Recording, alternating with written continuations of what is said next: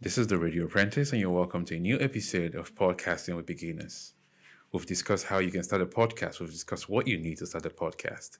If you want to learn about that, you can go to radio.orval.com, and then you can find out what you need to start a podcast in practical terms. Okay? Now, today we're going to discuss the equipment you need to start a podcast.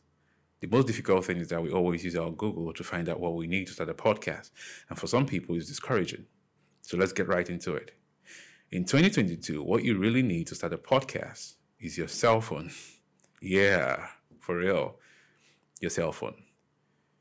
In essence, you just need an equipment that can record video or audio and produce something that you've put into it.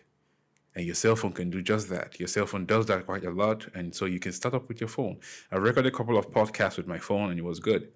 So you can get started. If you're passionate about podcasting, you won't have any problem getting started with your cell phone. That's the starting point. We will discuss several other equipments that would make you go professional when you're ready. But then let's start up somewhere, and starting up somewhere is with your cell phone.